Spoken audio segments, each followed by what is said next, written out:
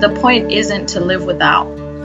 It's to live an abundant life with the things that serve you. And so for me, it's unrealistic for me to only have one bowl and one spoon and one fork in my life. I definitely don't want excess, because then who's washing those dishes? Me, right? But I think about minimalism bringing abundance. That was Farai Harold, and you're listening to Real Talk Radio with Nicole Antoinette, episode 115. Welcome to Real Talk Radio with Nicole Antoinette. That's me, the podcast that's filled with refreshingly honest conversations about the wonderful mess of being human. I'm so glad that you're joining me today. Can I take a quick minute to say some mushy thank you stuff? Thank you for listening to this show. Thank you for valuing honest conversations. Thank you for being open to hearing from guests whose life experiences and opinions might be different from your own. And thanks for the more tangible stuff as well, for taking 2 minutes to leave a rating or review on Apple Podcasts or wherever you're listening from. Seriously, it's such a huge help in spreading the word and helping new people to find us. So thank you so much for taking a second and doing that.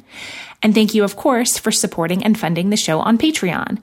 This is truly a community-funded podcast now, which means that we have complete freedom to come together with more honesty than ever before. I have such a wonderful guest to introduce you to today. But first, in case you're new to this show, I want to just take a second to explain what we do here. At the heart of it, my guests and I are really committed to one simple and powerful thing: telling the truth about our lives. No one's here to sell you anything. No one's trying to get you to fix yourself or your life. I certainly don't have any magic bullet 10-day 6-step life hack plans for anything. So if that's what you're looking for, sorry, I don't have all of the capital A answers. As a recovering self-help junkie, I'm actually pretty over that approach. And my guess is that maybe you are too, and that's why you're here. So yeah, that's not what the show is about. Here at Real Talk Radio, I sit down with athletes, writers, entrepreneurs, parents, coaches, adventurers, artists, activists, and many others, and we dive deep into meaningful topics like work, love, sex, money, addiction, friendship, racism, body image, mental health, grief, fear, courage, change, and everything in between. This is definitely an adult podcast covering adult subjects, often using adult language, and we never shy away from telling the unfiltered truth in an open and honest way, even when it's uncomfortable. So with this mission in mind, you won't hear any ads or sponsor promotions. These honest conversations are 100% listener funded, made possible by awesome regular people like you who give $8 or more per 8-episode season. The show is and will always be free, but if you love it, if these conversations make you laugh, think, or just feel less alone, I hope you'll go to patreon.com/Nicole Antoinette to make your pledge of $8 or more per 8-episode season. You've probably heard me say this before, but I seriously do believe that where we spend our money is a real-time vote for the kind of world that we want to live in. And when you help to fund this show, you're voting for a world of honest, judgment-free conversations. You're voting to hear more stories from a wide-ranging group of people, the vast majority of whom are women. So when you support this show, you're saying loudly and proudly that women's voices deserve to be heard, and that no topic should be off-limits due to fear or shame. This is a show by truth tellers for truth tellers. And as a thank you for supporting the show, you'll get access to over 40 hours of bonus content, as well as our monthly book club, my weekly behind the scenes email series where I share my real life in real time, and you'll be the first to know when tickets go on sale for new Real Talk Live events. So one more time, that's patreon.com/Nicole Antoinette. And at the very end of this episode, you'll actually get to meet one of our Patreon community members who joins me for a fun little rapid fire question round. So stick around for that after the main episode for sure. And now let's dive right into today's episode. Today, you'll get to meet Farai Harold. Farai is a writer, mother, co-founder of Black Minimalists, and host of their community podcast, where fellow Black minimalists can come together to share how they live a little more mindfully each day.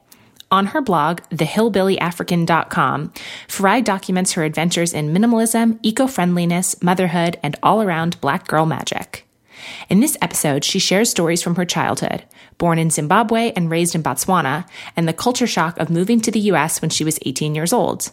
We talk about her minimalist lifestyle, how she first found minimalism and what it means to her, and how she tries to detach from the hustle and bustle that she feels comes hand in hand with living in the West. We talk about money, debt, and the shame around debt, as well as a few of the more problematic elements of the mainstream minimalist movement. She gives me the secrets for her homemade lotion. She talks thoughtfully about her conscious parenting choices, and she shares her routine for using cloth diapers. It's basically just a wealth of fun and information. It's really just a wonderfully honest conversation, and I'm so grateful that Fry took the time to share stories from her life with us. And I hope that you enjoy it too. So all of that starts in just a moment, and as always, you'll be able to find all the links and resources mentioned in this episode over in the show notes at NicoleAntoinette.com/podcast.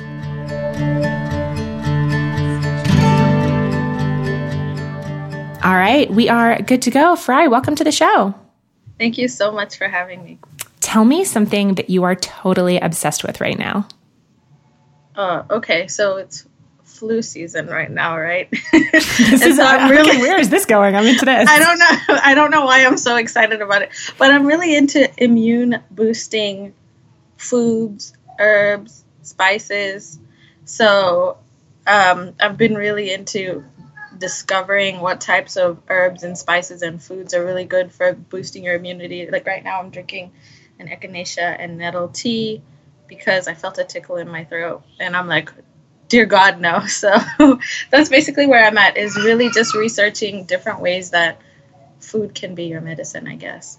That's so interesting. I, over basically like the New Year's weekend, had a horrible stomach flu, and I've never had the stomach flu. I do not recommend the stomach flu. It was awful. And I was thinking, I know that's a little bit different as far as immunity goes, but I've been looking at that too. And a couple people recommended, I think it was elderberry tea to me. Yes. Okay. I'm obsessed. I just made my own elderberry syrup a few days ago. Okay, wait, talk to me about that. How do I make elderberry syrup?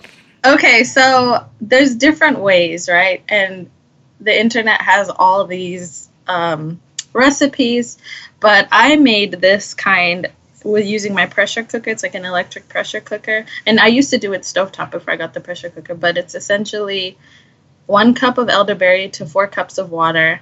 And then I add clove, ginger, cinnamon, like a roll of cinnamon. I don't know what it's called. I think it's called a roll. And then I added rose hips for the first time because rose hips are really high in vitamin C. And so I cook it in my pressure cooker for I think I did 8 minutes. And when you do it on the stove, you do it for longer. And then you wait for it to cool down, then you strain it.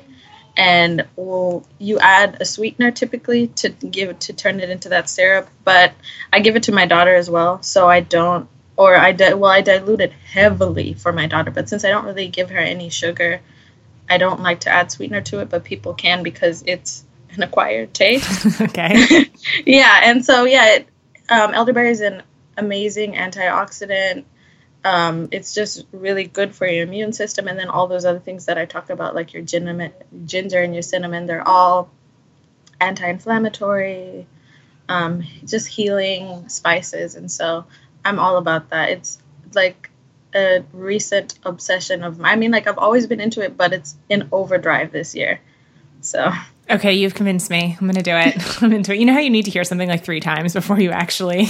Yeah, and you can purchase elderberry, which is what I did initially, but it's like here in Kansas, it's like $12 a bottle, and then it's a small bottle, whereas I can spend $4 on the packet of dried elderberries, and boom, I've made it. I've made like 1 giant bottle of it for myself and my household, and then I typically share it with my friends, so it's really fun. Okay, so what you're saying is that I need to come to Kansas and be your friend, because it sounds like you know a million things, and I want it to be taught all of them. Come through. I love sharing. So drop me into your real life. How did you spend the first hour of your day today? Okay, so my new thing when I wake up is not to immediately get out of bed with my daughter, because we co-sleep. So I hang out with her, make her laugh, tickle her, cuddle her. And then she's eating a lot more. She's about to be 19 months, so she's really into the word snack. It's her favorite word right now. So to get her out of bed, I'm like, do you want a snack? And then that typically gets her out of bed. And then I also make her an applesauce that she gets every morning that has other immune boosting herbs. I'm sounding so hippy dippy right now. No, I'm into it. Give me all of it. It sounds amazing. So I put her applesauce in a bowl, and as she's really slow, obviously she's a toddler. I brought my bed down to the ground so that she can get on it and off it easily. for her own independence. So she gets off the bed and will walk to the living room. And by the time like she sees her applesauce and her water bottle with her probiotic in it, she will then, she'll like kind of play around. And then in that process, I'll get her into her room, change her diaper. She'll sit down and feed herself. She's very independent. Like, we did baby-led weaning, so she never really let us feed her. She just wants to eat, feed herself with her hand or with her spoon, and so I just let her have at the applesauce until she's done. And then today we read books. This is all in the first hour. So yeah, we read a book together. We played a little bit. And then I started to prepare for my podcast that I did. That sounds, it's funny. I love talking to people whose lives are really different than mine. I don't have kids, and so I can't relate to that at all. And I'm always so fascinated by just how other people do life. I mean, obviously, it's why I have a podcast where I can ask people questions, I guess. Exactly. So I'm sorry if some of these questions are going to be like really stupid, but you mentioned co-sleeping. Can you talk a little bit more about that, or why you decided to do that? Sure. So co-sleeping is essentially where you share a bed with your child. And the reason why I did it, my daughter was in the NICU for 9 days.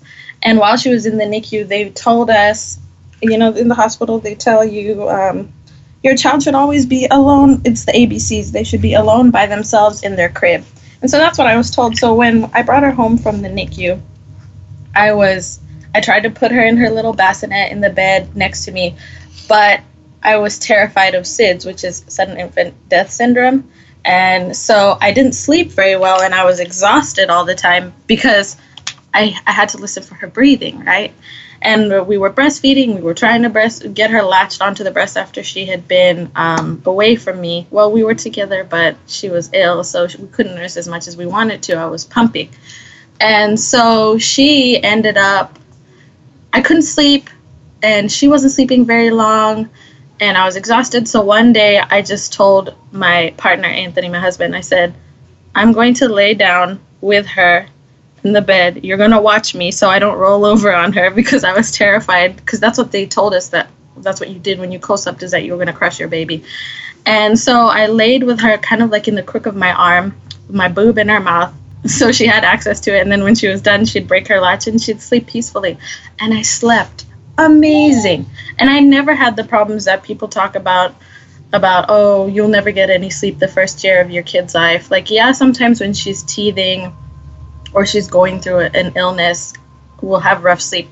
But I slept amazing because she was right there in the bed with me. And then I was like, this is instinctual for her to sleep in the crook of my arm. And then I thought back to, you know, growing up in Zimbabwe, growing up in Botswana, kids co-sleep with their parents all the time, or they co-sleep with other female relatives. Like, I remember sleeping with my cousins and my nieces and my nephews that were younger than I was, and it was completely normal to bed share and to co-sleep. And so now, for a little bit, because my husband sleeps like a zombie, I didn't let him into the bed with us. He had to sleep on the couch. But once she was older, he came back, and so now we co-sleep and we share the same bed, and it's great. She can hang out with her dad when she wants. She can hang out with me when she wants. She can nurse. She sleeps through the night, and we both get adequate sleep. So that's so interesting. I find talking to friends that are mothers, often they'll, I don't know if complain is the right word, but sort of complain about how intense people's opinions are, like, this is what you have to do with your child or else, right? And it's always like contradictory. And I don't know, I always find it really refreshing when people just talk about, this is what works for me, this is what I did, you know, it's, I don't know, without of like the dogma attached to it. Yeah, we do a lot of, in my experience as someone who didn't grow up in the U.S., there's a lot of intense judging, and there's a lot of intense, like, opinions, as well as, I don't know, to be a mom, you almost have to be a martyr. Like, you're never going to get any sleep, and you're going to look like shit for the next 5 years of your kid's life, because they're going to drain and suck the life out of you, and blah, why did you know, they make it seem like kids are these giant suckholes, and yeah, you may love them and they may be awesome, but this, like, the general consensus is that kids are draining, right? And they are challenging, but it's been an amazing experience for me that I feel really, really lucky and blessed to even. I never fucking wanted kids. I never wanted a kid. I never wanted to be a mom. And then it happened. And now I'm like, Jesus, this is kind of awesome. So I don't look at it. I kind of don't like the way that the Western, then I'm going to refer to the U.S. a lot as the West. But yeah, it's the way that we show motherhood. And yeah, it's not that great. So you just touched a tiny, tiny bit on your childhood, but I'd love to hear a little bit more about that. I'm always particularly interested in sort of grounding in a sense of place and sort of like for you to describe, you know, where you were born and a little bit about that. And then obviously it's quite different now. So sort of how you went from one to the other. I'm really interested in that.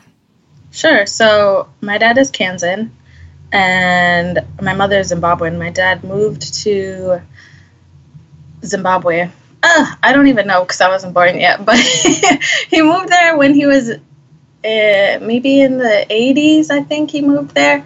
And shortly afterwards, he met my mom. And he was a pharmacist. He worked at a hospital. My mom worked in the hospital that he practiced at. And they hit it off, and not too long after that, I came into the picture. And so I was born in Kariba, which is this gorgeous place in Zimbabwe, which is near Victoria Falls. Victoria Falls is, it's world known, but not many people are familiar with African geography. And so Victoria Falls is like this gorgeous waterfall on the border between Zimbabwe and Zambia, I believe. So, yeah, that's where I was born. I don't remember much about Zimbabwe because shortly after I was born, a few years later, we had to move to Botswana. And that's where I grew up. So, yes, I'm Zimbabwean. I speak Shona, but I also was raised in Botswana and I speak Setswana. And that's where most of my childhood was at. That's where I remember. And Botswana is this amazing, gorgeous, peaceful country, semi-arid climate. So it's hot most of the year. And I moved to the U.S. when I turned 18 because even though I was Zimbabwean by birth, I was American by nationality because you take the nationality of your dad. And so right around the time that I was 18, Botswana, they had this policy where when you're 18, you have to, you have to prove what you're doing in the country. Like they, quote unquote, they don't want people living there not doing something with their life. And it's a small country. Like when you think states, most states are even bigger than some African countries. So it's a really small country. And my dad didn't want me to go to the college, the university in Botswana. He wanted me to come to school here. So when I was 18, I moved here and I've been here. Now I'm 26. So I've been here all this time. Well, no, I'm not 26. I'm 27. I just turned 27.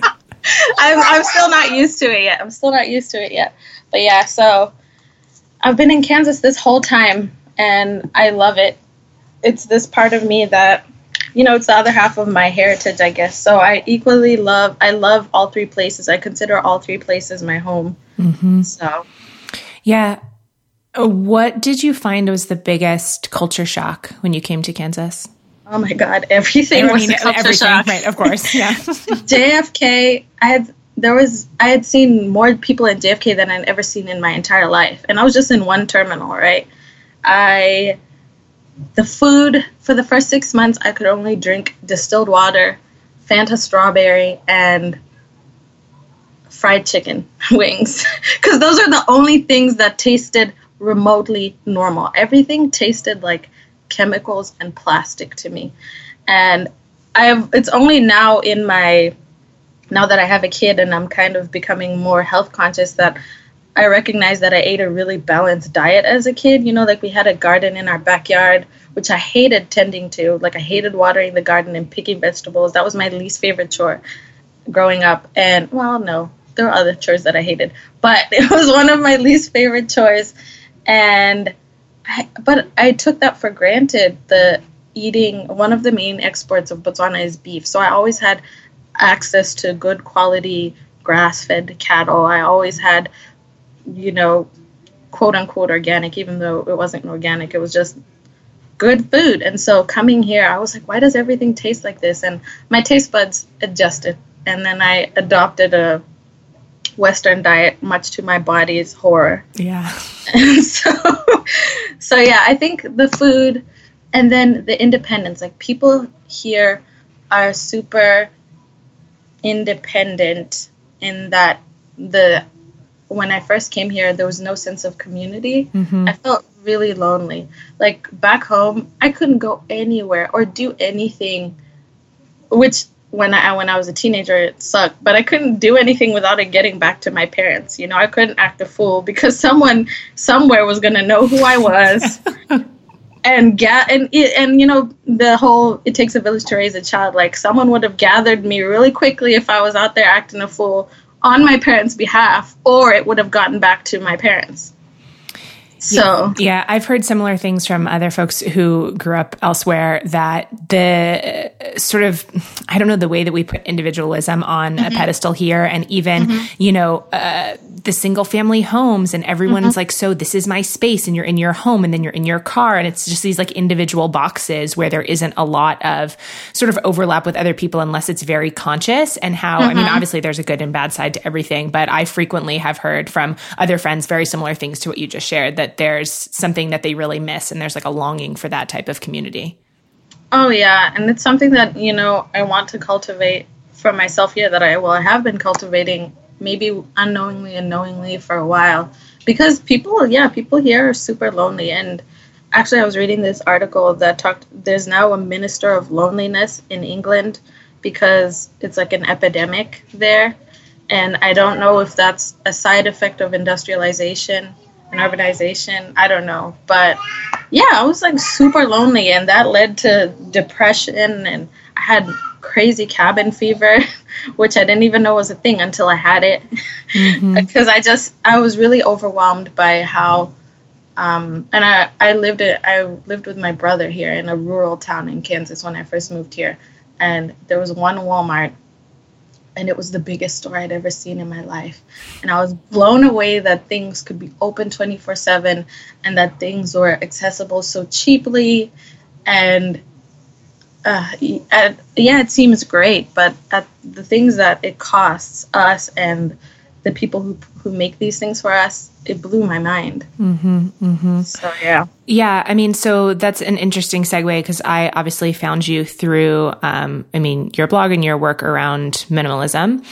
And I'm interested to hear, a lot of things, but sort of when that word or that, I guess, like terminology like came up for you. And I guess maybe even before that, when you use the word minimalism, what do you mean? Like, what's your definition of that?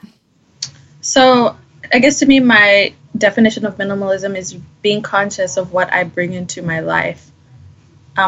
Being conscious of not only what I'm spending with my money, but to friendships, to anything really.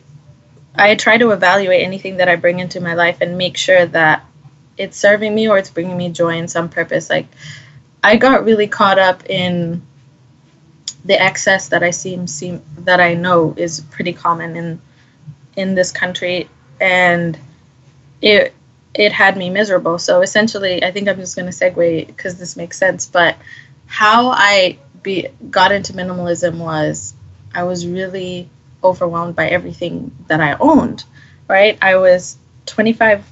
Was I 25? Yeah, I was 25 when I found out I was pregnant. And I was like, okay, I have this kid. I need to make room for this kid. And I had no room for her. Like, every nook and cranny of my house was filled with stuff. And it wasn't even that bad in terms of, hoarders or clutter or anything like that. But I really felt like I had no space. And I was like, okay, I need to get a storage unit. And I was like, I'm 25. How do I why do I need room for a storage unit? I shouldn't have that much stuff. And so I was like, okay, maybe I'm not organizing things well enough. So like every good millennial, I went to YouTube and I started. Good millennial. You're hilarious. And so I started researching organization videos, and I found this really great YouTuber. Well, several great YouTubers, all of them white. And a few of them recommended the famous book, The Life-Changing Magic of Tidying Up. So I went to my local library, borrowed it, read it, And then I also watched the movie, The Minimalist, the documentary that's on Netflix. And even though it was great, it didn't really resonate with me that much. But that's essentially how I discovered minimalism. It's really not about having these blank walls and this dark aesthetic. And this, blank walls, and I only have one spoon and one bowl because I'm such a minimalist. It's not really like that, but it's really about just making sure that everything that I have in my home serves me, brings me joy, that I'm conscious of how I'm spending my money, what I'm bringing into my house. Like before, I used to just, this is only $4. I don't really need this, but it's so cheap. I should get it anyway. Mm-hmm. So that's how I had a house full of garbage and stuff that I wasn't touching. It was because, this is such a good deal. Yeah. And I was essentially screwing myself.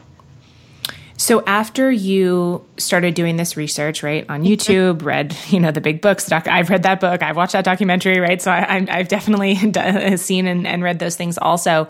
What were your first tangible steps? Because it's interesting. I love your definition of minimalism, and to hear you talk about being conscious about what comes into your life, not just when it comes to stuff. And yet I feel like the starting point and the thing that minimalism is often known for does have to do with physical, tangible items that take up space in our home. So I'm interested in what your first steps were and sort of what the evolution was from there.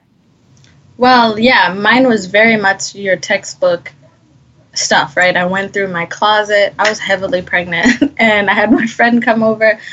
I had a closet full of things bursting at the seams, and then I had stuff in I had my winter stuff in containers in the garage, and then we had a hall closet that was full of stuff too.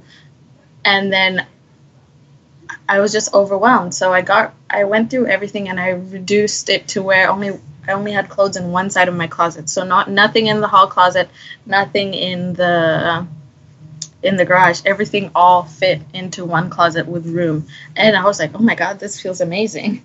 And so I just became a savage, and I really went through books, kitchenware, shoes, and that kind of transpired into, I really wanted to write. The writing has always been a passion of mine, but I've kind of always beat myself up and compared myself to others. And so I wasn't writing as much. And then minimalism not only did it get rid of physical clutter, but it was also really inspiring to me to have these clear spaces, these peaceful spaces. I finally had an idea of what I wanted my home to look like.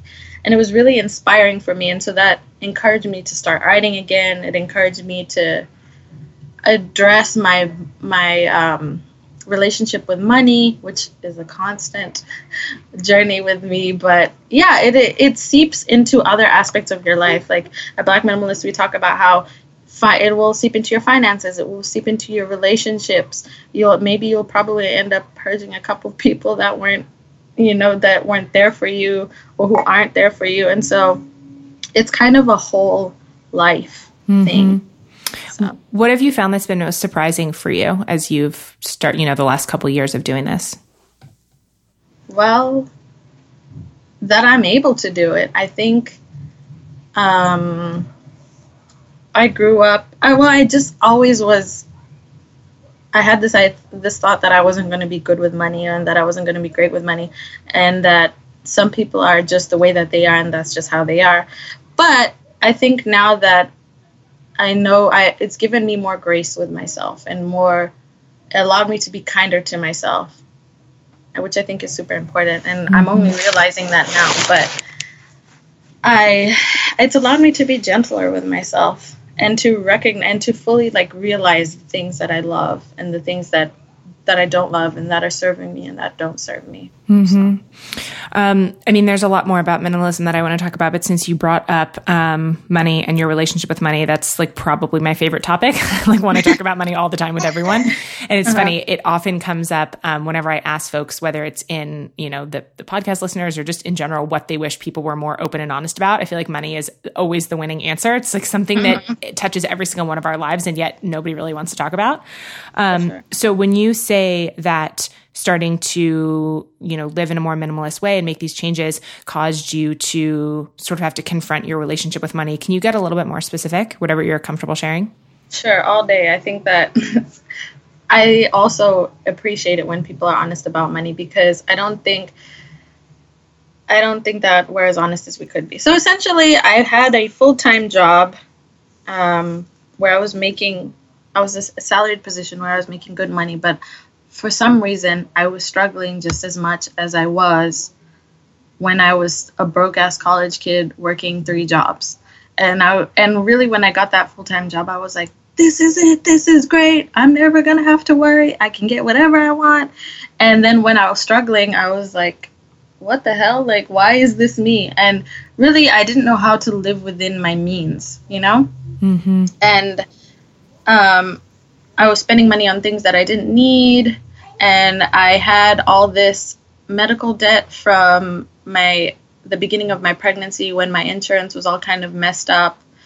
And I think I was just living in fear of the medical debt. And, being in debt can be scary. And so being minimalism encouraged me to kind of just like sit down and figure it out. So I gathered everything that I owed, and I looked at it and I was like, oh crap, what do I do? And so luckily enough, there's a local organization here that kind of helps people get out of debt. Like, they will consolidate all your debts into one payment, and then you give them the money and they'll pay your creditors.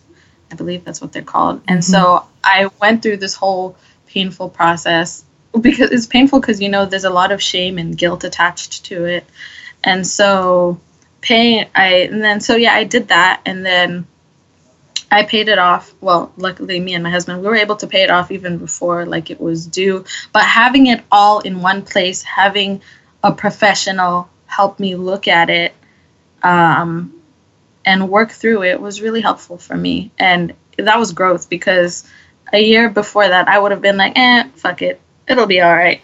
Yeah. So, I mean, there's definitely like a sort of self-protection thing, I think, when we don't want to face what's true. I mean, I can relate to this, not just with money, but this is the same thing that happened with me when I eventually quit drinking. It's like no amount of turning away from the truth makes it not true. Exactly. At some point you have to be like, well, okay, Yeah. Oh, yeah. I agree with you about the shame and stigma around debt, which I actually think is hilarious, because almost everyone is or was in debt at some point. Exactly. I think it's almost impossible, unless you're completely off the grid, to not be in debt in some way, shape, or form, right? Yeah. Or unless you come from, some crazy money. Oh, exactly. So, yeah,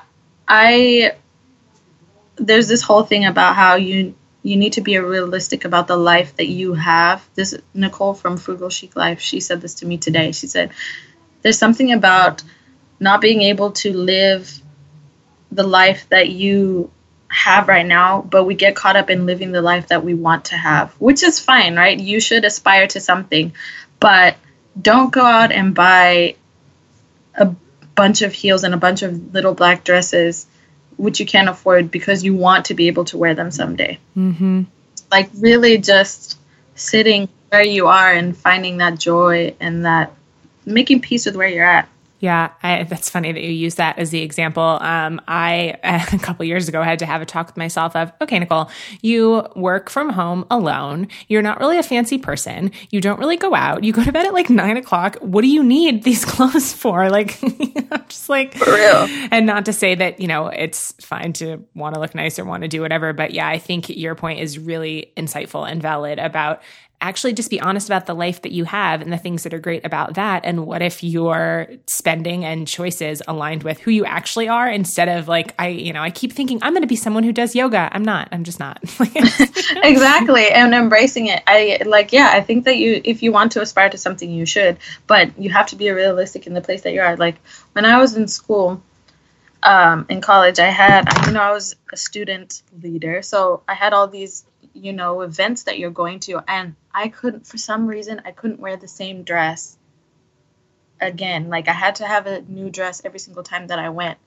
to a different event. And that's common for most people that I know, is that every time they have something, they have to go get an outfit for it. And that's completely ridiculous to me, because I had all these dresses sitting there that had been worn twice in their lifetime since I've had them, or once, or had never even been worn. And now, this is not for everyone, but I have one dress that I wear. This is my event dress. And every time I wear it, it's great. I'm photographed in it. I look amazing. And then I can put it away until the next time I have to wear it again. And it's completely fine. Like, the world isn't going to fall down, or, you know, these big things that we tell ourselves, like, oh no, you have to do this and you have to do that. No, you don't have to do anything. Mm-hmm. Yeah, no, I think that that's a really good point. And yeah, what you said about like the stories that we tell ourselves, okay, what's actually going to happen if someone sees you wear the same thing twice? Like, okay, exactly. Nobody cares. You know? No, they really don't. So as you were getting rid of sort of all those different categories of things that you mentioned earlier, what was the toughest thing for you to pare down? Well, like every good nerd, probably books, right? I think I kept the classics to me. But I was really realistic because I told myself, in order, like, a smart person reads books and a smart person has books in their home. That's how somehow what I got gleaned from society. And so there were books that I had bought that I told myself that I was going to read that I never got to reading. There was books that I read once and then never read again. And I was like, no, I need to be realistic. Yeah, this may look good on my bookshelf, but I'm never going to freaking read it again. So I went from 2 large bookcases to 1 small one. Mm-hmm. And that was hard. But I mean, everything I think was hard because I was attached to my things. I wasn't attached in like the hoarder sense, like it's really connected to my emotional well-being. But I think it's hard, especially when things cost a lot of money. You know, it's really hard for you to get rid of them, even if you're not using them, even if you don't touch them. You're just thinking about the money that you lost. But I don't know if it's KonMari or this other book that I read where they're like, just make peace with it. You got the lesson that you needed from it. And so, yeah, that's how I tried to look at it. And everything was hard. Mm-hmm. I can relate to the book thing a lot. And I think what you said about, it's not even only about this stuff. It's often about how our identity is tied into this stuff that, oh, you know, if I have all of these books and especially all of these certain types of books, then people will see them and think, you know, X, Y, or Z thing about me. It's like who we want to be perceived as. It's like, how are people going to know that I'm smart if they don't visually see that I've read all these books? And I'm like, okay, well, that's not a good enough reason to like hoard these things. But it's funny how once you start looking at your stuff and like stepping back objectively and, you know, what image am I trying to create? And, you know, what do I want people, in which ways do I want people to think that I'm special based on the things that I own? Exactly. Now my bookcase serves me. It has books that I need, that I refer to, that I love, that bring me joy, and that's it. Yeah. And everyone, you know, there's different strokes for different folks. Some people are going to have and love their collections and their books and hold on to them, and that's fine too. I don't think that I don't encourage this kind of living in misery because you got rid of something, but definitely really honestly assessing the things that you have in your life. Yeah. And letting it be individual that, you know, and same thing with money, you know, what someone really values spending money on might be something that I don't value and vice versa. And that's okay. It's being willing, I think, to, with minimalism, something that I think about a lot, and I would kind of like your take on as well, is there's definitely a subset of the community or folks that call themselves minimalists, especially online, that it almost seems like competitive minimalism, you know, like who owns the least amount of stuff, right? Like I only own 50 things and they all fit in this backpack. And if that really brings you joy, that's awesome. Go for it. But it's like, it's not about who can have the least amount of things. Oh yeah. Which is why I didn't really not enjoy, because I learned a lot from the documentary, but I guess how I couldn't relate like to the documentary is when people were saying, oh, I'm homeless on purpose. And I'm like, dude, there's literally freaking people who would do anything to have a stable home. And I don't know, it felt like I felt really wishy-washy, you know, almost the point isn't to live without. It's to live an abundant life with the things that serve you. And so for me, it's unrealistic for me to only have one bowl and one spoon and one fork in my life. I definitely don't want excess, because then who's washing those dishes? Me, right? But I think about minimalism bringing abundance, and and that's why a lot of people who don't like the movement typically don't like the movement. It's because they feel like it's the glamorization of poverty, which I don't like. So. Okay, wait. So yeah, let's dig into that a little bit, because I feel there's so many different sort of conflicting viewpoints or ways to come about this. And I feel like anytime a movement gains popularity and becomes trendy, that parts of it become problematic, right? Like, of course, just as anything. And I mean, I would definitely say that minimalism has been co-opted for capitalist gain in a lot of ways, right? Not to just be cynical, but of course, it's like, well, if you can only own one thing, you have to own this like incredibly expensive, whatever. Yeah. And to your point, the criticism of minimalism as, oh, well, it's just glamorizing poverty. Yeah. Can you talk about that a little bit more, or at least your thoughts about that? Sure. So we talked about this in Black Minimalists, but we say that our grandmas and our ancestors kind of practiced minimalism already. Like, they're the original practitioners of it, of living minimally, of living within their means, of being realistic about what they wanted and what they needed. Especially, in my experience, women of color anyway, like being conscious of only having what so my dad died a few years ago. He died 3 years ago. And when I went back home for his funeral, when I was in their kitchen, my parents' kitchen, they had the same pots that I used growing up. And they had the same cups, forks, and it blew my mind. I was like, these things have lasted this long? And like, how? I don't even have the same pots. I'm probably on my third set of pots and pans since I've been in this country. And yeah, that was because the two that I had were like cheaper quality and stuff. But like, our parents our ancestors, our grandparents and stuff like that, they were skilled at living within their means. And so I feel like a lot of people, anyway, who talk about the glamorization of poverty being that's what minimalism does, I think, yeah, you're right. We've kind of forgotten about why people are minimal to begin with, right? It's because they want a peace in their life. And it's not really about owning one thing. Like, yeah, you can if you have money to buy another set of pots and pans, but you don't need it, then there's no need for it. Mm-hmm. And so, I don't know. I think I'm getting a little bit lost in what I'm trying to say. But I think that, yes, minimalism has been co-opted, but it's existed always. And now we just have a name for it, which I think is powerful, because when you give a name to something, then it allows people to explore it for themselves better. It's not so much an abstract concept, And so, yeah, that's what I think. Yeah, I have feelings about this that I feel like I have a hard time articulating, but I guess maybe I'll give it a shot, because I think that you just did the same. And one of the beautiful things about honest conversations is we don't have to have all of the answers, right? It's just kind of talking about it. And I think anytime, a movement or a lifestyle reaches a certain tipping point, like, there's always going to be people who practice it differently, right? There's going to be parts of it that are, like we said, co-opted for capitalist gain. There's going to be parts that aren't about that at all. And I think I look at sort of the criticisms, like you said, of, that have been made about, minimalism is just glamorizing poverty. And I think maybe that's true the way that some folks are approaching it, especially when you get into this is how you should live, or this, anytime it gets like dogmatic, potentially. But I don't know, I think maybe this is an unpopular opinion, but even if that's true, like, if there are really privileged people who are sort of romanticizing this simple living, right? Or even to the extent of glamorizing poverty,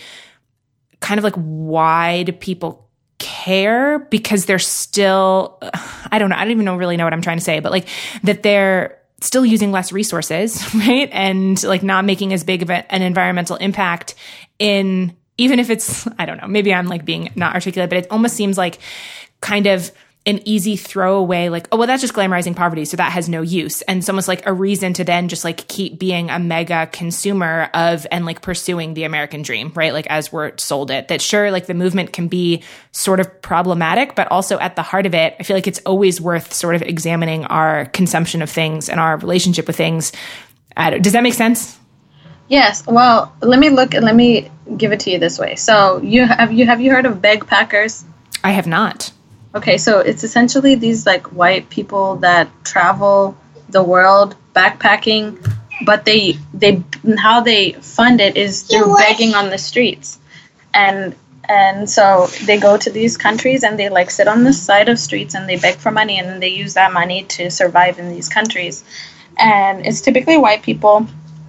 And I think if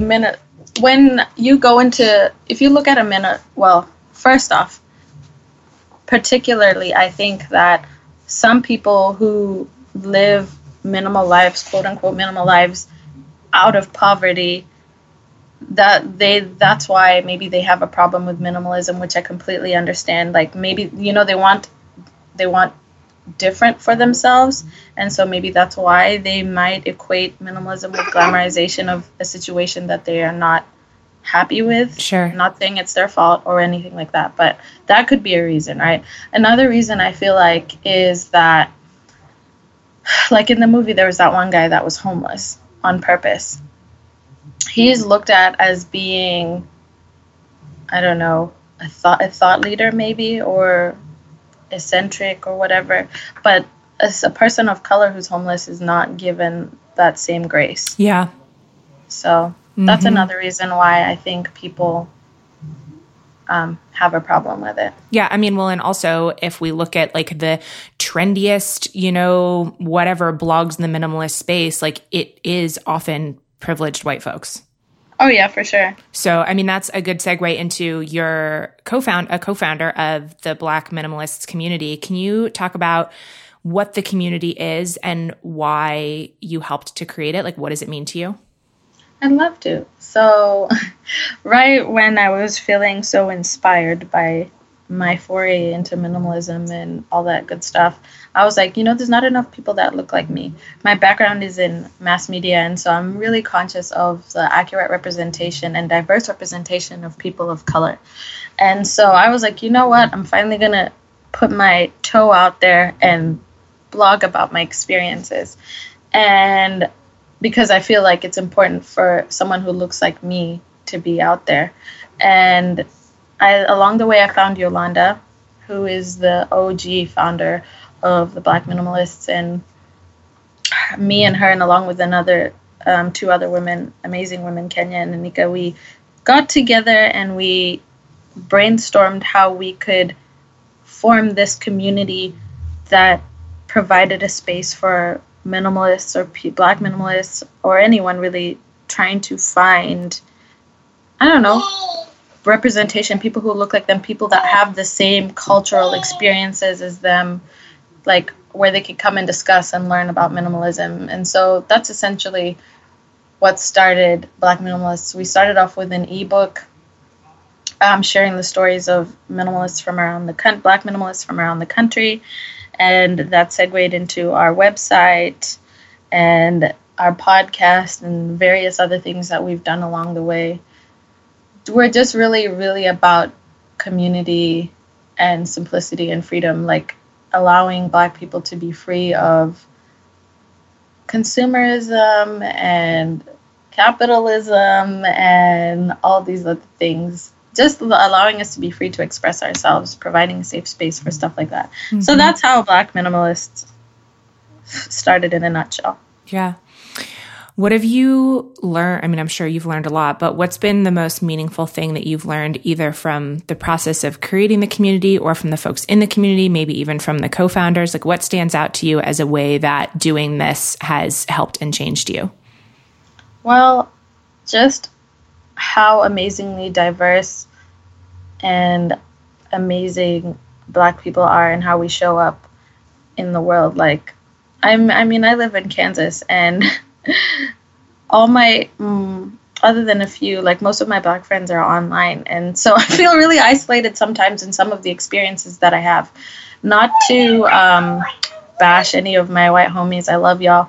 But it's like, I experience the world differently than they do. I mean, of course. So, also, Kansas does not. I mean, I don't know. Have I ever? I've maybe been there once, but I don't really have any memories of Kansas. I think I passed through on a road trip once as a child.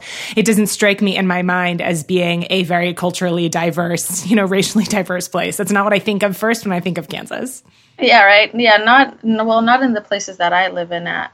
And as I love the state, I feel such a warmth. Like I wouldn't want to live anywhere else. Maybe Hawaii. Okay, maybe Hawaii, but I wouldn't want to live anywhere else in the U.S. But yeah, sometimes I feel really isolated. And so just how welcoming, like I didn't know Anika or Yolanda or Kenya from Eve when I first met them, and how quickly we formed this unit together to provide this. That was mind-blowing to me. I loved it. I love just being around people that get me. We met for the first time. We did a meetup in DC. Basically, we helped build this community garden in this area in DC, and we'd been talking digitally for 6-7 months, and then for us to get together and just click like that. We're all completely different women. We're all into different things, but it just felt really good. So I think the community was really important to me. It was what I was looking for.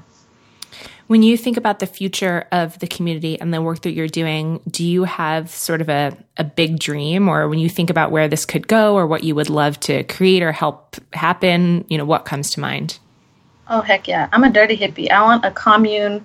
I want us to get land somewhere and to live and be self-sustainable and off the grid and garden and grow our own food and deliver our own babies and just and not everyone is going to vibe with that. There's urban minimalists, industrial minimalists who are not about that farm life. But I think we all, in some shape or form, want a physical, tangible community. That would be incredible. Yeah. Oh my gosh. Yeah. Okay. Well, if and when that happens, we're going to have another conversation where you tell me all about that. That sounds amazing. For sure. Do you have any advice for someone who's interested in simplifying their life and sort of doesn't know where to start? Oh, yeah. I would say write down or visualize what it is that you want for yourself. What do you want? So simplifying their life, right? Are they trying to simplify their work life, their school life, their home? So really identifying it will help nail down what you need to conquer. So I knew what I needed in the time that I was discovering minimalism is because I needed my home to be a different space than what it was. It wasn't serving me at all. It was bringing me stress. And so I literally went room by room, and I wrote down everything that I needed to do in that room to get it to where I wanted to be. So bedroom, I wrote, go through closets, get rid of stuff, move this bookcase. I literally wrote down, and things will come organically, something that you may have thought that you needed to do, you won't end up doing or whatever, but really nailing it down. I went room by room and I figured everything out. And so I think being honest with yourself, being gentle with yourself, and also doing it because you need it, not because if you search minimalism on Pinterest, there's this aesthetic, right? But rejecting that aesthetic and really thinking about what is functional for you. So if you have kids and you have messy kids, it's unrealistic for you to have a stark palette and maintain it. You're going to need to bring some vibrancy and some, toys and stuff for your kids. So it's completely different for every single person, and everyone has different lives, different emotional needs, different functional needs. So being honest, I think, is really important. Yeah, I love your continued emphasis on what, being honest about what works for you. Because I think, yeah, again, like with sort of the trendy side of minimalism, like you said, going on Pinterest, it's all like everything's super white and really clean lines and really modern. And maybe that is someone's aesthetic and that's awesome. But I think it would be easy to say, oh, minimalism is this specific look. It's owning this amount of things. It's following, these 4 thought leaders, like, who are white or whatever, and like that's what it has to be. Otherwise, it's not for me. And to be able to take a step back and like look at the heart of what minimalism is, which you defined so well, and to like just be honest with yourself about what that's going to look like for you. It's going to look different for someone that has 4 kids than it is for someone who's maybe single and lives in a big city, or like it's what's going to be different for different people. And that super stark white aesthetic, like I can appreciate that it's beautiful, but that's not me. So exactly. I don't want to have to do that, Well, yeah, no, Ro of Brown Kids, she had this really good conversation with me about how you should address the functional and emotional needs of a space. So like for me, when I lived before we purchased the house that we lived in, we rented, and I hated those rental spaces. I did not like the way that they were furnished. I was always beating myself up about how it didn't look like how I wanted it to look. It didn't look like my freaking Pinterest board. I had a problem with it. And it was always because I was like, okay, in a living room, there's a coffee table and a sofa and a TV, and that's not what my life needs. That's not what my life, like, I don't need a freaking coffee table in my house, and that's different for everyone, but I need a big open space in my living room, and typically a coffee table gets in the way of that. And so really addressing what I needed from a room. I need my living room to also be my workout space, and so I can't move a coffee table in and out of my living room every single time. And I don't really use a coffee table, or it's just in a place that attracts clutter and coffee mugs, and doesn't really, it's not really serving me. It's just bringing me more garbage in my life. So I was like, okay, that needs to leave. And so that was one thing. And then I thought that I needed to have a giant headboard for aesthetics, right? I needed to have a headboard in my bedroom, and it wasn't serving me. And so I had to get rid of it. And now I love my bed so much more now that it's on the ground. Yeah. I'm going to reiterate this again, and it almost sounds silly saying it because, of course, right? Like, own the things that are useful and beautiful to you, and like be individual. And like, it sounds really silly almost and really simple. And yet, if I'm honest with myself, and I think this is true for a lot of folks, certainly friends that I've had conversations with, and it's certainly what you're saying too, that like these are the things that often get overlooked, right? We're sold a certain image, often subconsciously, whether it's Pinterest, whether it's a different kind of advertising, whether it's a celebrity thing or whatever. And it's just so easy to unconsciously buy into this is what my life is supposed to look like, whatever that is, whether it's, I need to have a gym membership, or I need to eat this, or I need to, and like just taking those moments of pause to be like, wait, hang on, like, did I ever even consciously decide to do this? And It's like, I feel silly saying that, because it's like, well, duh, Nicole, ask yourself some questions. Don't just like blindly follow people. But I think it's more common than people want to admit. Oh yeah. I have this thing where I have to address crutches in my life, right? So anytime I feel like I can't live without something, then I have to address why I feel like I can't live without that thing. So can you give me an example? Oh yes, I have an entire blog post about it somewhere. Okay. But okay, so I used to waitress, and whenever I wore makeup, I got more tips than I did without makeup, and I wasn't particularly good at putting on makeup. Like, I'm half white, half black, and my skin tone is this weird color, and it changes really quickly, depending on the light. And so, yeah, like I was almost wearing the wrong shade every single time. But it bothered me. And I was like, okay, so maybe I look better with makeup on. I should never leave the house without makeup. And so it was always something simple like mascara and blush, but I felt like I couldn't leave the house without it. I had to put on a coat of mascara. And if I didn't, then it would bother me the whole day. And then that started to bother me, because I'm like, why do I feel that I need this thing in my life so much? And so I challenged myself, no makeup, no mascara for like a month. And then afterwards, I felt like a lot more at peace with myself and more in understanding that I don't really need this thing to feel beautiful. And if people, can't see me and accept me and think that I'm beautiful the way that I am, then that's on them. That's not on me. Mm-hmm. Mm-hmm. And so, yeah, I've addressed all kinds of corrections, from body hair to, shaving, all those things like we feel like we need to do. So yeah, anytime the sort of gut reaction is, I could never do that, right? I could never get rid of that. I could never give that up. I could never, just that an instant, if that's your reaction, it's like, what's underneath that, right? And at the end of the day, it might be, this makes me happy and I don't want to change it, but Exactly. That's different than I feel trapped by this thing and like I have to shave my legs, otherwise this terrible thing's going to happen, Exactly. And now I have mascara, and when I wear it because I want to, not because I feel like I need to. Yeah. And that's a completely different experience for me now than it was back when I felt like I needed it. So. Mm-hmm. I mean, so much of what you're saying seems like such a mindful approach. And I know that mindfulness and slow living is something that you care about and talk about. And I think that mindfulness is one of those words that people hear a lot and maybe think they understand, but it's sort of also vague and isn't really grounded in reality. Like being more mindful, like that sounds lovely, but part of me is like, well, what the fuck does that mean? So exactly. For you, I would, for your specific life, I would love if you could share some examples of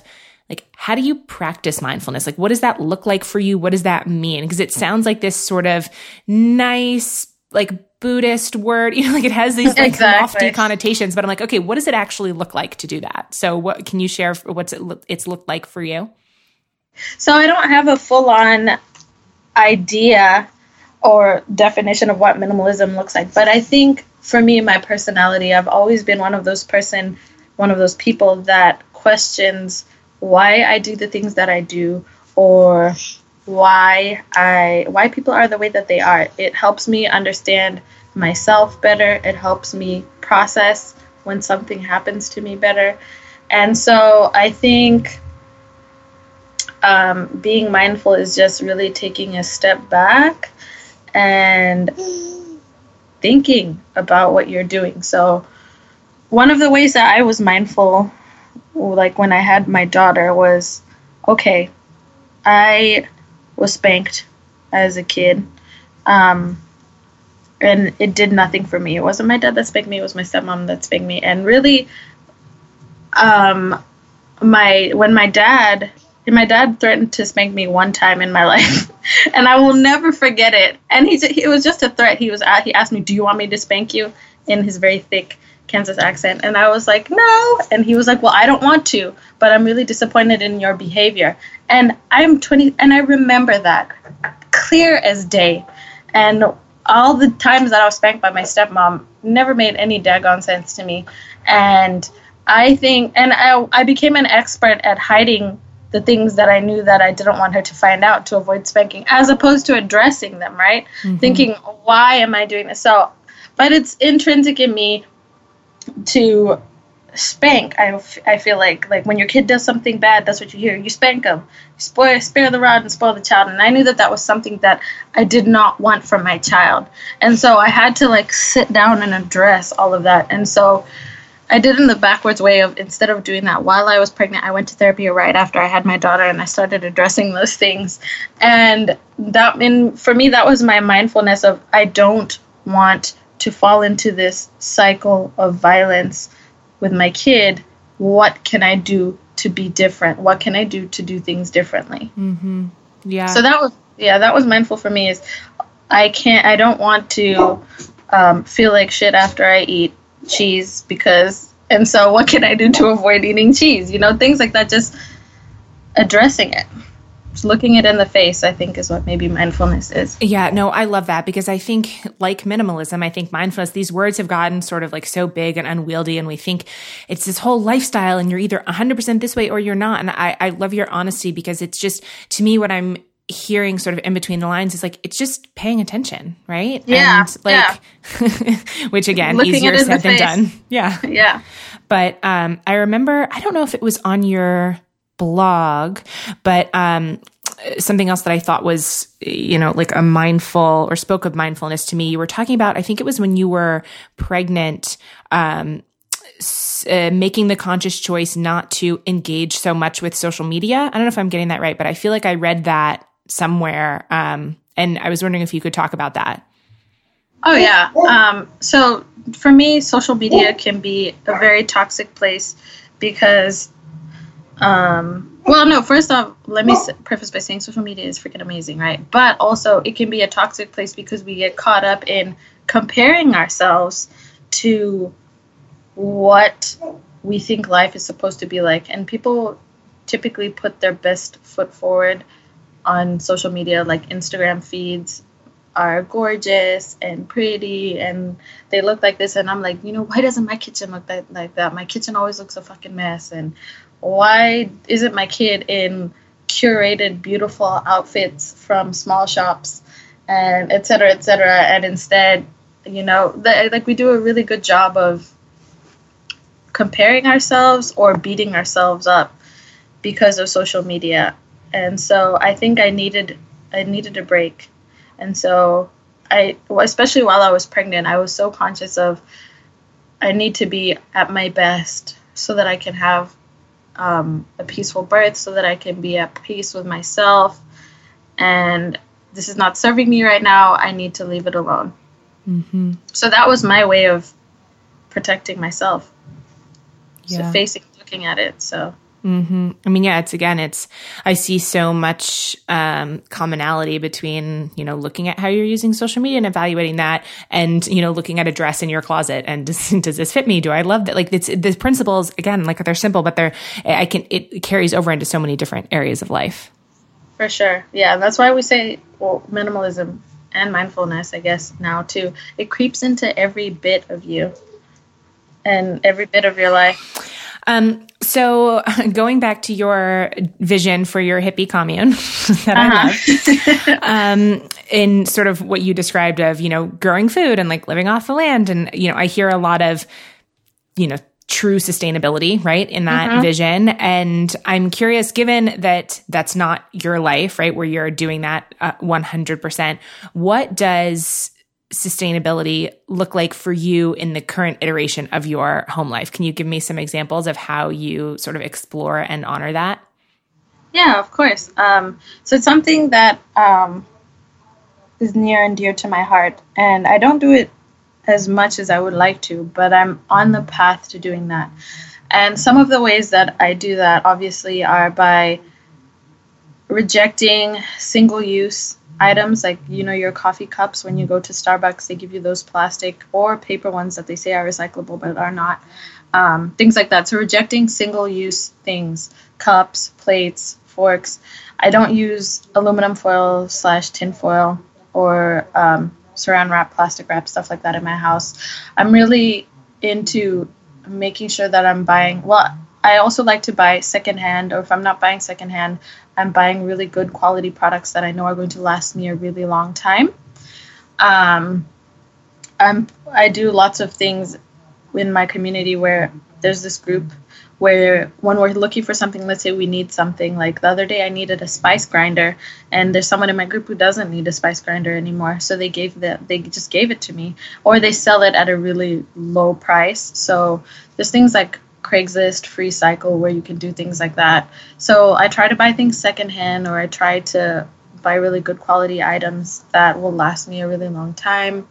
I try to shop locally as much as possible. So like in the summer, we do a community-supported agriculture where we pay this fee, and then we get our eggs, and when we eat meat, our meat, and vegetables and fruits from local farmers in Kansas. And so really just trying to go back to basics as much as possible. This year I want to try and grow. I did a small container garden last year, and it actually ended up giving us a lot of produce that we were so happy with. And so kind of expanding on that this year.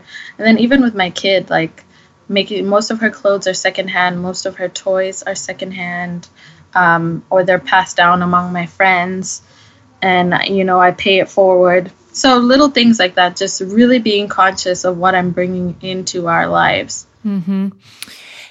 Is there when it comes to sort of crafting or doing it yourself or anything like that, is there a particular skill that you don't have that you would love to learn more about, this year?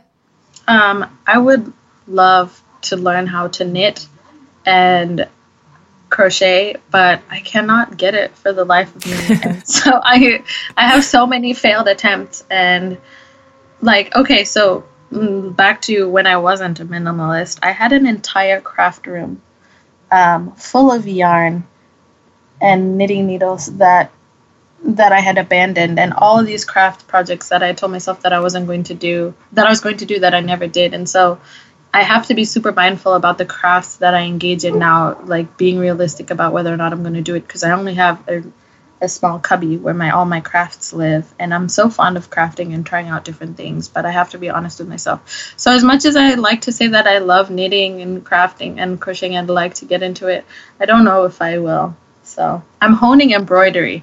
That's my thing, is embroidering witty sayings on things. That's amazing. You also, I think I saw this on Instagram, that you make your own lotion. Talk to me about that. Talk to me all about that. Because I feel like something I would love to do. All of the sort of products, I don't know, shampoos, all the things that I have, I feel like my skin's like still shit. I don't know. Like, it's not working anyway. It's like all trash. So please give me all your secrets. Is what I'm saying.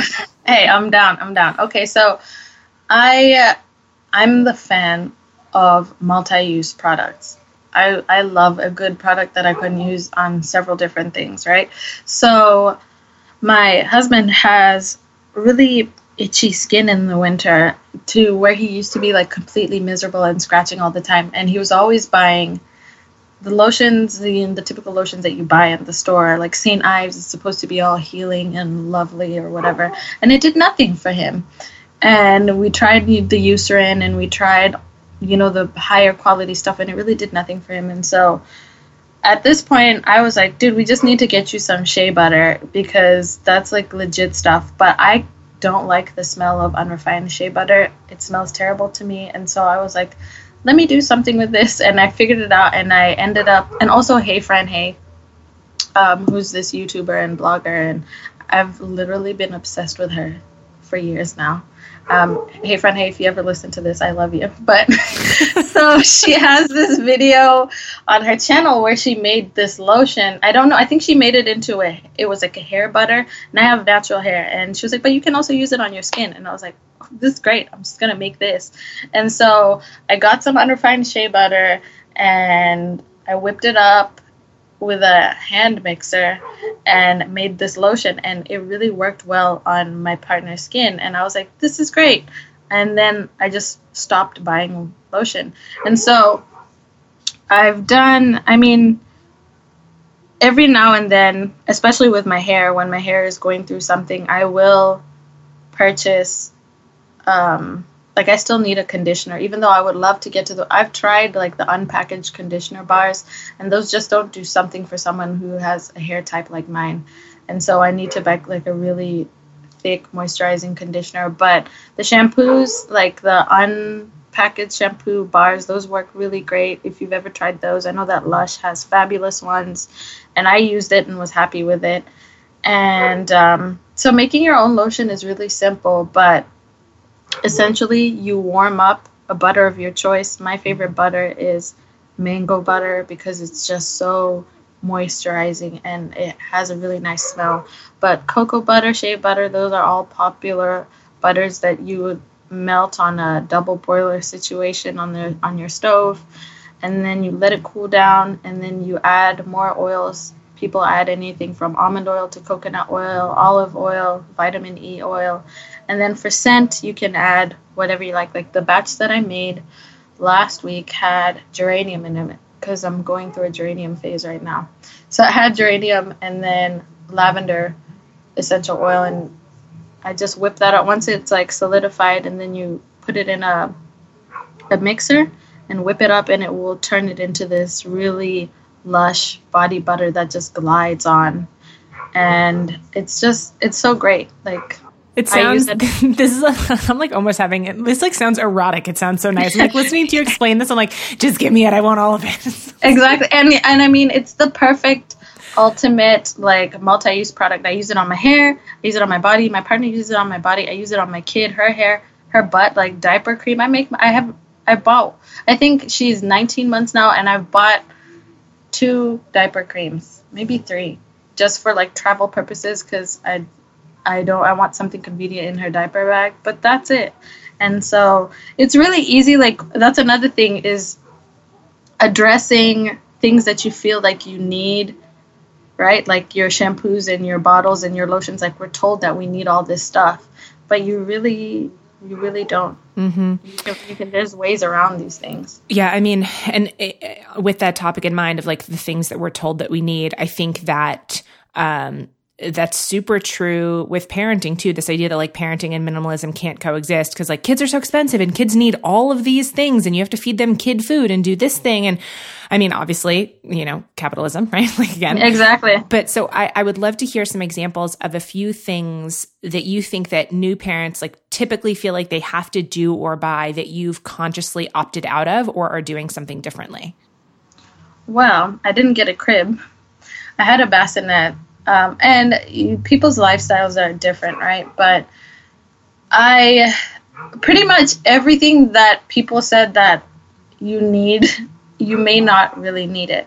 It really depends on your lifestyle. And so I would encourage almost waiting it out. And then, especially if you're going to buy a lot of it and not your family members, like if someone buys it for you, you can return it and you get that money and use it on something else. But if it's something that you're going to have to purchase with your own money, number one, I would recommend getting it secondhand first, or seeing if you can source it from the people around you who have kids, family members that had kids, friends, things like that. But it's a case-by-case basis.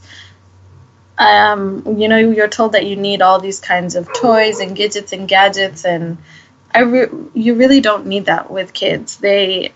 I was really hell-bent on not being onto my daughter about, oh my God, you have to pick up, you have to clean up your room, I wanted her room to be very accessible for her, where, she can see all her clothes and pick her clothes up, pick her outfit for the day. She has access to all her toys. They have a place to go. And so it really, I think going on a case-to-case basis, I don't know, like some people, and I cloth diapered too, so the things that I needed for my daughter, like I didn't need I don't need oodles and oodles and oodles of diapers and wipes, because I also use cloth wipes. So okay, wait, so give me the real talk about the cloth diaper situation. What's your routine for that? Okay, so I'm obsessed. I love cloth diapers. There's so many different kinds. I was cloth diapered, and so I knew that I wanted to cloth diaper my kid. And there's pockets, there's covers, but essentially what I use now, and this is dirt cheap, and I wish I had done this from the beginning, but you go to like Target or Walmart, and you get flour sack towels. These are towels that people use as tea towels or whatever. So you fold that. You can look on YouTube. There's a way that you fold it into a rectangle. And so if your child is not a heavy wetter, you lay down one rectangle. If their child is a heavy wetter, like at night, I use 2 rectangles.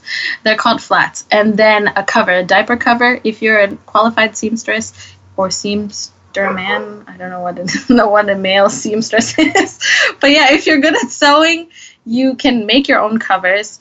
And you just lay 2 of those down, and then you snap on the diaper cover, and they're good to go. And so I do diaper laundry once or twice a week. And my husband built me a clothesline last summer. So I had so much fun being outside with her. She wasn't quite yet walking. She was still very much crawling. So it was a really good opportunity for her to be outside and to learn. And, she was on the ground on like a blanket, but she was looking around, and I would hang her diapers up on the clothesline. I actually did all our laundry. I'd wash it in the washing machine and then hang it all outside. So it was this really another way for me to just slow down and enjoy, an hour or 2. Well, it really didn't take that long, maybe 15, 20 minutes outside with my kid.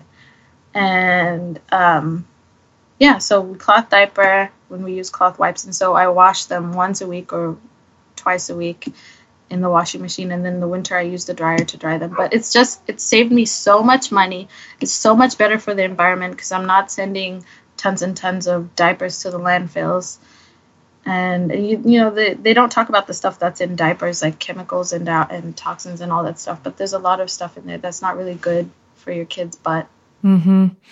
Yeah, I mean, so much of the type of stuff, like I feel like that diapers are a really good example. I think that someone would have a lot of resistance to, just because it's not what they know or it's unfamiliar. And I think I don't know. I love this idea of like, we'll just try, right? Like get over the initial hurdle of like, well, yeah, it's probably going to be weird at first, right? Or like you're used to just throwing this out and like having there be like no mess and it be, I don't know, but it's like, and you build a routine and you get over it and you get around it, and it ends up being really, I mean, if you're doing it for a reason, right? If I wasn't doing it for the reasons that I was doing it, then I would see it as a chore.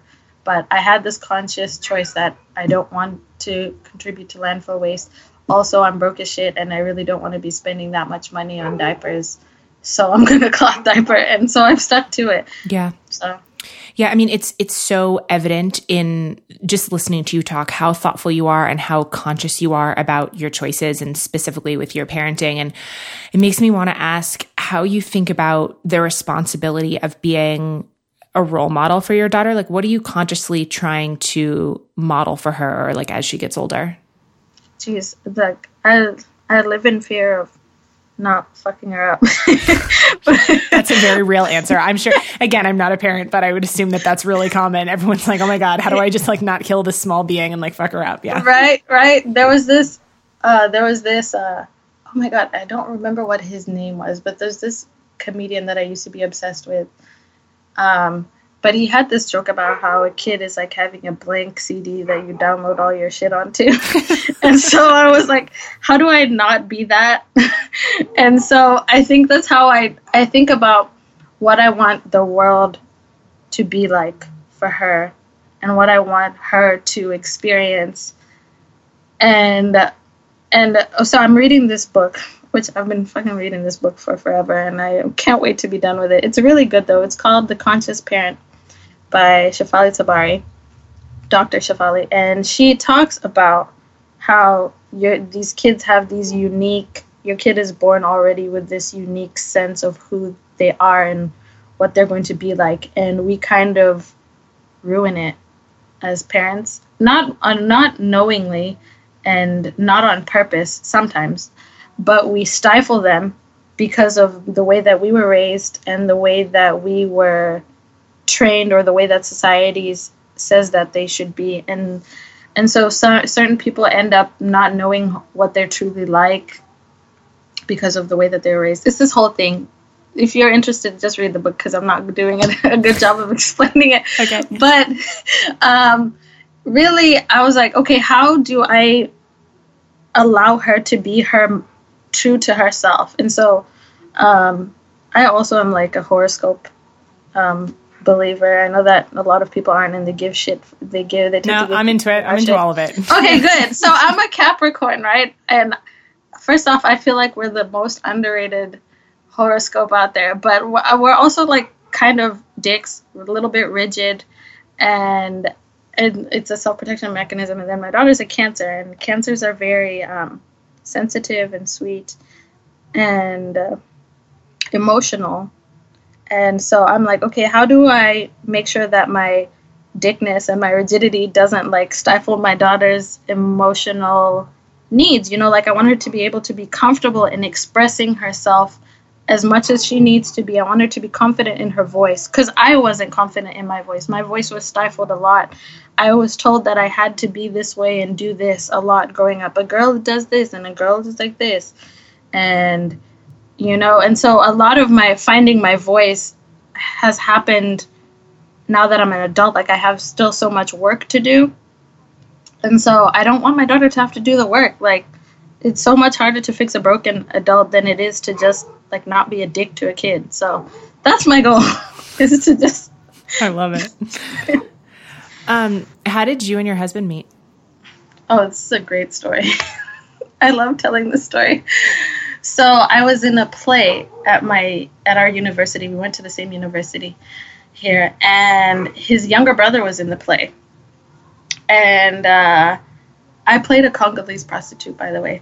Actually, the play was about the story of the civil war in Congo, and essentially Congo is one of the only places that you can mine coltan, which is what we use for our phone batteries. You need coltan. So basically the entire economy and people and everything was ravaged because we need our iPhones, right? But that's a story for another day. So I was in this play, and his younger brother was in the play, and his dad used to come watch his other son in the play every day. And then on like the night before closing night, Tony, that's my husband, came to watch the play. And by this time we all knew his dad, and I was super close with his younger brother. Like, I had adopted him as my baby brother. And Anthony, so I'm introduced to Anthony, Tony, and we were both like, how come I've never seen you? I know like 4 Black people on this campus, and clearly like we were both like, I've never seen you before, because there were so few Black people at my college at the time that we pretty much all knew each other or knew of each other. And we just got to talking briefly. Like, I didn't even remember. Well, I did remember, but I wasn't even like, oh my God, who is this guy? I was just like, okay, bye. And then the next day, he got his younger brother to send flowers to my dressing room. And I was like, what? Because my experiences with American boys at the time, not men, because I was still a kid. And I was blown away. I was like, wow, look at this person. This is nice. And so I texted him thank you, because he put his number on the card. The card said, because you are beautiful, and then his phone number. So I texted him thank you. And then we got to talking. And yeah, 6 years this year down the line, here we are. Yeah. So being in that play, playing a sex worker, and now here you are. Exactly. That is a good story. I don't know that I've ever heard a similar story. I'm into that. You mentioned before that you weren't sure that you wanted to have kids, and this isn't something that you were just like planning on, maybe fantasizing about. So when that became the reality and what was going to happen, I'm curious sort of what the conversations were like with your partner, right? Like, what was it like to sort of navigate that? Oh, okay, well, this is going to happen now. Well, so he had always known that he wanted to have kids. As a matter of fact, like, once we got to talking to each other, he had decided that he wanted me to be the mother of his children. And so no pressure. I know, right? So I wasn't on board yet. I wasn't on board for a really long time. But in a nutshell, once the time came when we found out that I was pregnant, he was scared, and I wasn't. I was like, oh, sorry. That's okay. What's your daughter's name? Tandiwe. Okay. It's like, well, we're hearing her, so she has a role in this podcast too. Okay. Yeah, she's like, I hear that you're talking about me, so. So I want to make my voice heard because you just said that was important, so. Exactly. But in a nutshell, he wasn't as ready as I was at this point, because this other thing that Dr. Shefali talks about in her book is like, I just had this feeling that, oh my God, because like any other time, if it had been an accident or something had happened, I would have taken a plan B, like it was candy. Like, I wouldn't have been worried about it. But I felt like, oh my God, I'm ready for this particular kid, this child. I'm ready for her. I'm scared shitless. And so I just it was funny to me because I was like sure of it, and he was the one now scared. So the roles were reversed. Mm-hmm. Yeah. So the last thing that I wanted to talk about, or rather that you wanted to talk about, that you mentioned in your email, and I would love to hear more about, you said something that you wanted to talk about was prenatal and postnatal care for women of color, and you didn't sort of provide any other thing other than that statement. It caught my attention. So yeah, anything in that you would love to talk about, I'm interested in. Sure. So my pregnancy and my birth. So the experiences that women of color have in birthing in the United States is different. Well, not only the United States, but in the West as well, is just that. I'll give a perfect example of when I found out that I was pregnant. I knew the next day after conception, I knew I was pregnant. And obviously tests weren't coming back positive yet. I went and got a blood test. It came back negative. And I was like, but I insisted that I was pregnant. And so I went to a hospital and my insurance was still in flux, and I was seen, and they were like, is the father in the picture? Like, they were asking all these like weird questions that I wasn't sure. That's another thing navigating the United States is like, I don't know if people are asking me questions because I'm Black or they honestly want to know. Like, people have asked me before, can you even afford this? And I'm like, are you asking me this because I'm Black, or like, why are you asking me these questions? Mm-hmm. And there's other things that are blatant, like people following you in stores and stuff like that. There's blatant forms of racism, but then there's really subversive racism that happens to Black women, especially in maternal care, like the stories of Erica Garner and her birth experiences before she died, Serena Williams and her birth experiences, where she was telling them that she needed help, but no one believed her until, like, thank God, she was able to use her voice loud enough. But she shouldn't have had to do that, you know what I'm saying? Yeah. So there's lots of experiences like that. So Black women, 3 to 4, they are more likely to die giving birth 3 to 4 times more than white women are. And there's several reasons, I'm sure, but racism is the main reason. And it's not overt racism, but I think that was something that was really important for me, because growing up, when someone gave birth for 3 months, they were kind of isolated with their kid, and they were taken care of. And, well, a mother is isolated with a kid and she's taken care of, and her only responsibility is herself and the child and everything else. But in the United States, as soon as you give birth, like, you leave the hospital and you're kind of on your own. Yeah. And so there was I was privileged enough to have access to, mental health services. And my brother flew in from Botswana and he came and stayed with me for 2 weeks. He was such a godsend, especially since Thandiwe was in the NICU for 9 days. But that's not the case. Like, postpartum care is not the case for a lot of women in this country, and especially women of color too. Mm-hmm. So it just became something that I was really passionate about. Like, at some point, I'm considering maybe becoming a postpartum doula. I don't know. Who knows where the future, but it's just a topic that's near and dear to my heart.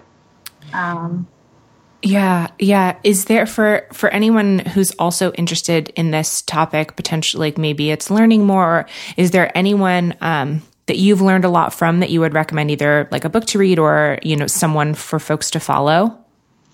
There's a bunch of Black doulas and midwives online. I know, I'm not going to remember her name now. I don't know. No, I'm blanking on her name. But if just researching Black outcomes, birth outcomes for women of color in the West, I think is a good place to start.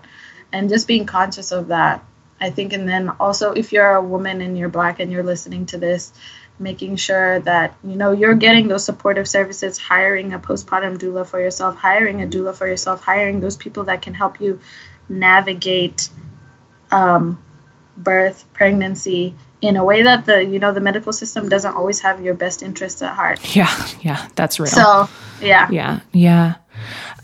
So before we start to wrap up, is there anything that hasn't come up in this conversation that you want to share or discuss? Anything else that's on your mind and heart?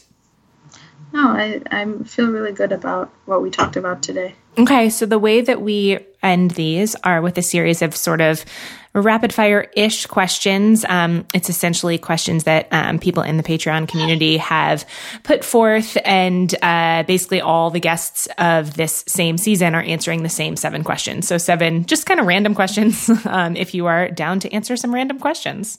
I'm ready. So if you had a completely free afternoon all to yourself, just for you, next week, how would you most love to spend it? Oh my God. I would like to sit in a hammock.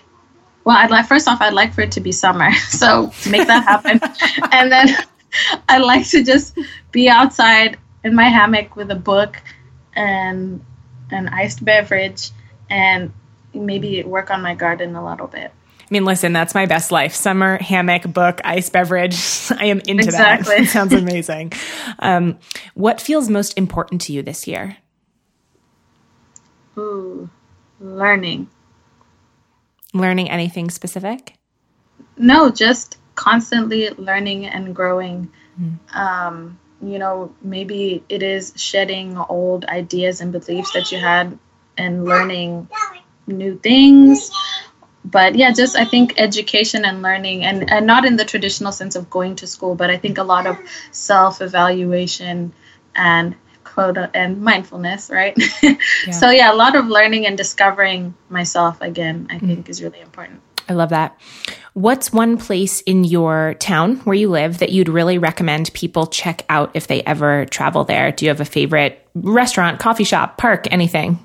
Yes, the Lake Shawnee is my favorite place. I love being around water. I like going on water, and I love going to the lake whenever I can. What's something that's working really well in your life right now that feels easy and vibrant and flowing? Motherhood. Knock on wood. Yeah, I love that. Yeah.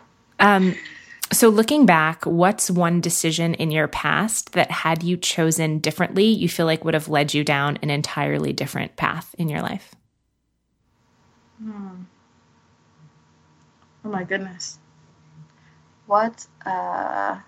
Maybe if I had stayed a nursing student, because that's initially what I thought I was going to go to school for, was nursing. And then I joined that play, and it like rocked my world. And I was like, oh no, I can't be a nursing student.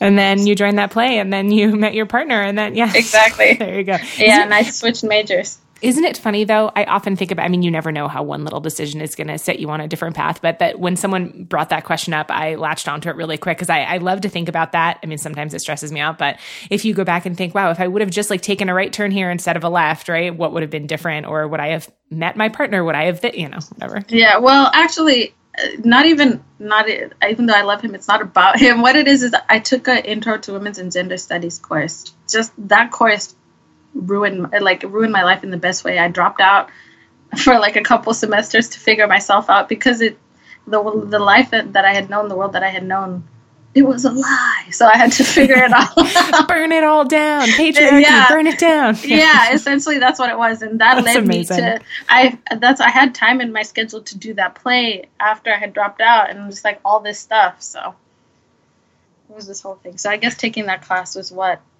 if I hadn't done that, my life would have been completely different. That's so interesting.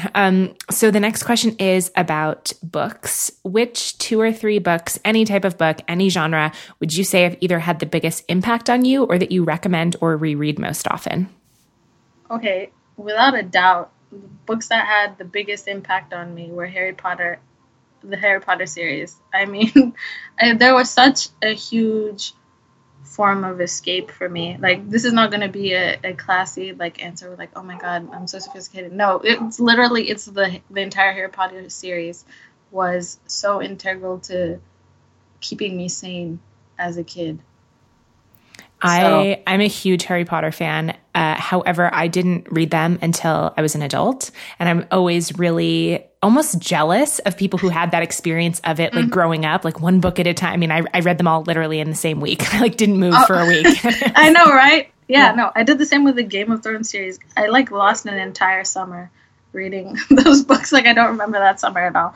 But yeah, Harry Potter, like getting to look forward to each single book and just immersing in it was so great. I can't wait to read those to my daughter. I was just going to say, are you so excited to read those with and to her? Yeah. Yeah, she has her own set. Those are the ones that I didn't purge. They're ready for her. That's amazing. It's so good. Any other books that come to mind? No. I mean, the Long Walk to Freedom, which is Nelson Mandela's. Yeah. The story of his life was also a really good read for me, but no, I love too many books. Yeah, I hear you. Totally. I know when people ask me this question, I'm like, it's the best and worst question. I'm like, I don't know. What are you interested in? What genre do you want? Exactly. So the last question, if you could leave our community, the listeners, with one call to action, what would it be? Maybe a question to ask themselves or a small action to take? Leave this earth better than how you found it. I love that. That's something that I tell myself a lot, and that's what I work on every day. Yeah. And I love that too, because it's to be interpreted, for each person, what that means to them. Exactly. Mm-hmm. So what's the best place for people to find you and say hi online? Do you have a favorite way to connect with new folks? Instagram works. The Hillbilly African is my IG name, or my website as well, thehillbillyafrican.com. Oh yeah, I can't let you leave without asking, how did you come up with that amazing name? The Hillbilly African is like, when I saw your URL, I was like, all right, I got to hear this story. Well, so I'm half Kansan and then half Zimbabwean. And so I'm really in touch with my African heritage, but I'm also really super in touch with my Kansas heritage. I'm proud of it.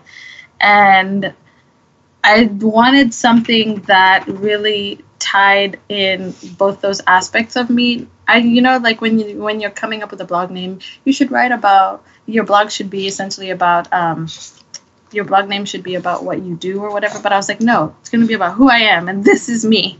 Like, I'm a super rural country, but also I love Africa. So like, how do I tie those both together? So that's my name in a nutshell. And it's incredibly memorable. So as far as from a branding perspective, I was like, that's amazing.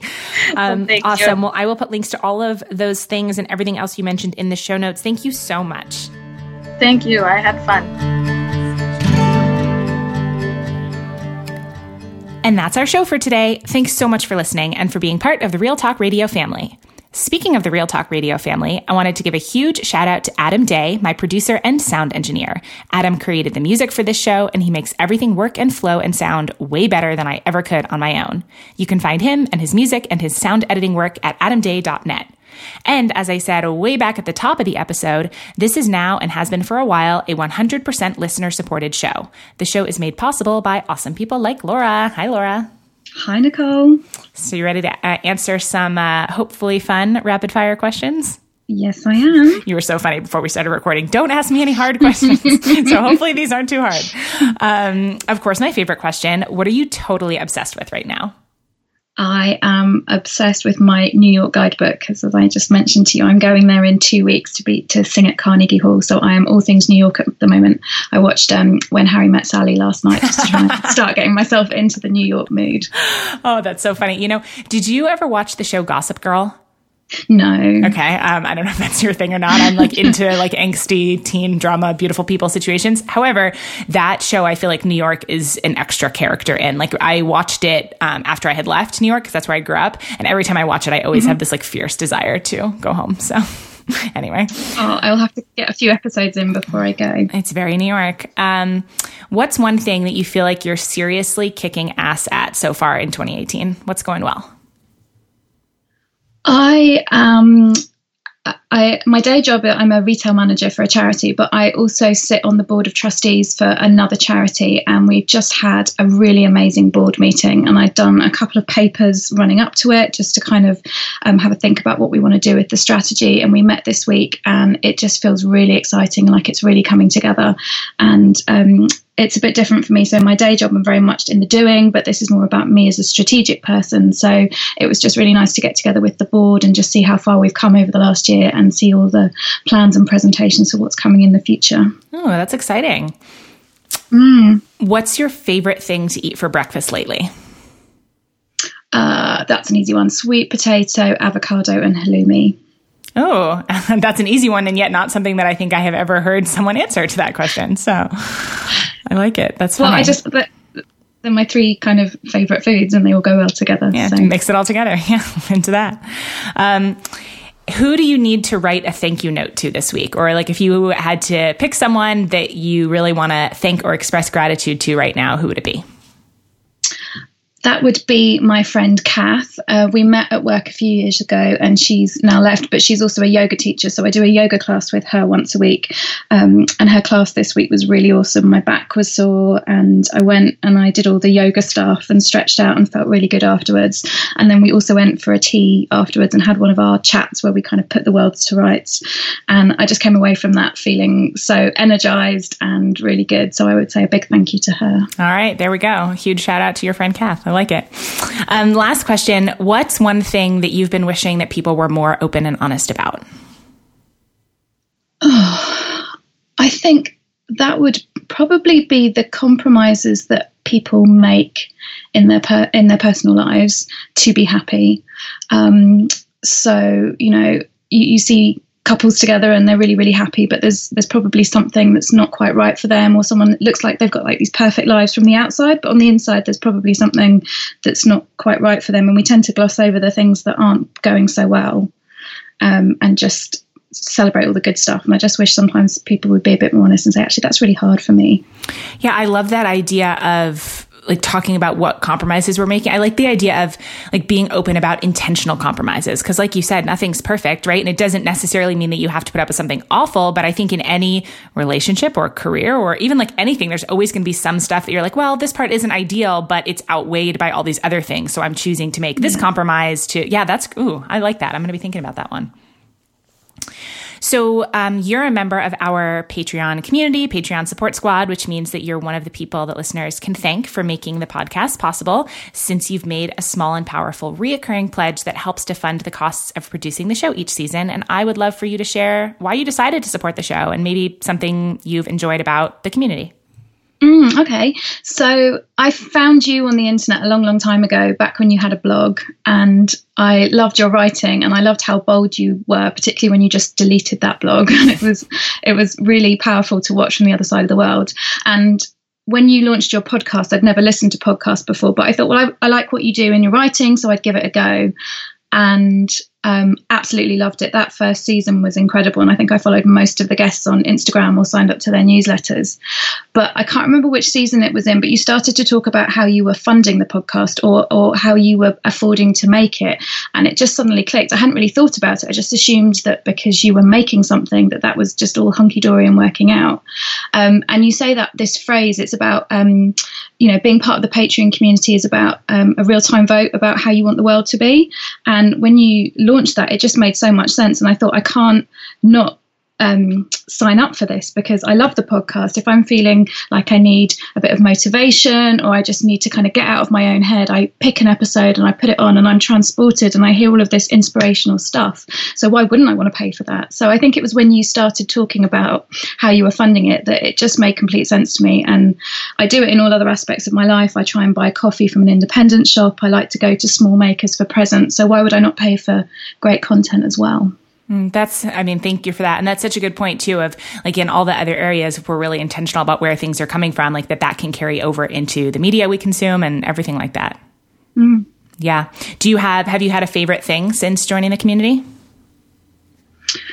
I love the book chats that you do. I don't always join in because I sometimes find it hard to read all the time, but most recently, I think we're reading, Rebecca Solnit's A Field Guide to Getting Lost, which is just brilliant. And I love seeing what other people think about that and just getting those little sparks of ideas for kind of internet rabbit holes to go down and find out about other people. Yeah, the book club's been really fun. I didn't realize like what a sense of responsibility I would feel like choosing a book for other people to read. Especially, I hadn't even thought about that. Especially if it's a book that I haven't read, right? That I'm like, well, we'll see, question mark, but everyone's been really responsive. And I agree with you. It's really nice to get other people's perspectives on, different stuff. And for me, selfishly, the community's been so fun. Starting to do the live events has been so fun. So.